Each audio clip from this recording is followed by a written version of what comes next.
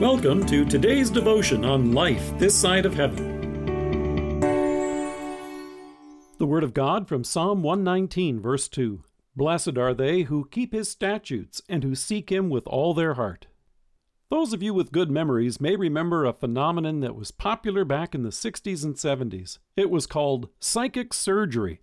The procedure was accomplished using the bare hands as surgical instruments. The patients themselves would remain fully conscious and, remarkably, would say that they experienced no pain. They even showed it on TV. These so-called surgeons would press the tips of their fingers into the person's stomach, appearing to pierce the skin. Then it looked like they were rooting around in the person's abdomen. After a few moments, it would appear that they would pull out a tumor or a kidney stone.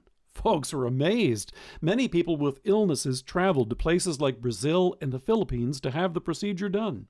As you can imagine, it was later revealed as a fraud. It was exposed as a sleight-of-hand trick, the kind practiced by magicians. Usually what they pulled out was a chunk of animal fat instead of a tumor, a pebble instead of a kidney stone, that the so-called psychic surgeon had actually palmed in his hand. Many were fooled. Now, at first, we might think to ourselves, who would be so foolish as to fall for that? But let's be honest, when folks are desperate for a cure, they will sometimes go looking for it anywhere.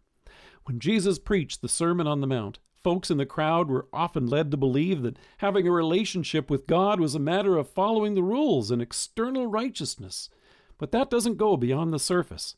Jesus came to change our heart. If sin was simply a matter of our external actions, then it would be something you and I could conquer. It would be like overcoming a bad habit or a vice. It wouldn't be easy, but with a great deal of struggle and effort, a person can do it.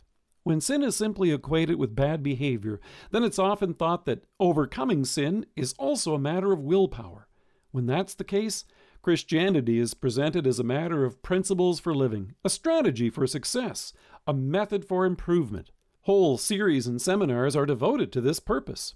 On their own, though, all of these only address the surface issues. It's like psychic surgery. It makes things seem better on the outside while the disease continues to eat away on the inside.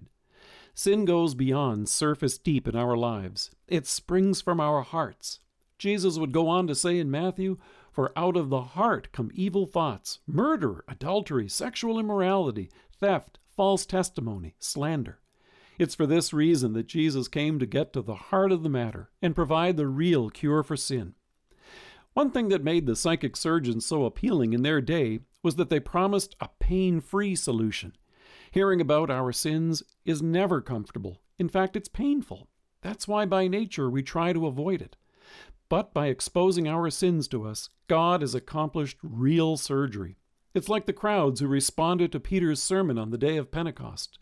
Luke tells us, when the people heard this, they were cut to the heart. And then God does the work which only He can do. Jesus came with the purpose of restoring our hearts. When the psychic surgeons did their shtick, they would use colored water and pretend something was happening. When Jesus took our sins upon Himself, He shed His own real blood for us on the cross. He did this to accomplish real results. And what His blood shed for us on the cross has accomplished is our very real forgiveness. In thankfulness, then, for all that Christ has done for us, the Spirit enables us to respond in love toward God and our neighbor. Then the righteousness that springs forth is more than the superficial, external righteousness that the Pharisees taught. It's the righteousness that springs from a heart that beats with the new life given to it by Christ Himself. We have a Savior who got to the heart of the matter. Let us pray. Thank You for creating in me a clean heart, O Lord, and renewing a right spirit within me. Amen. Thank you for joining us. If you're listening to us by podcast or on Alexa, we invite you to browse the resources that are available on our site at lifethissideofheaven.org. God bless you and have a great day.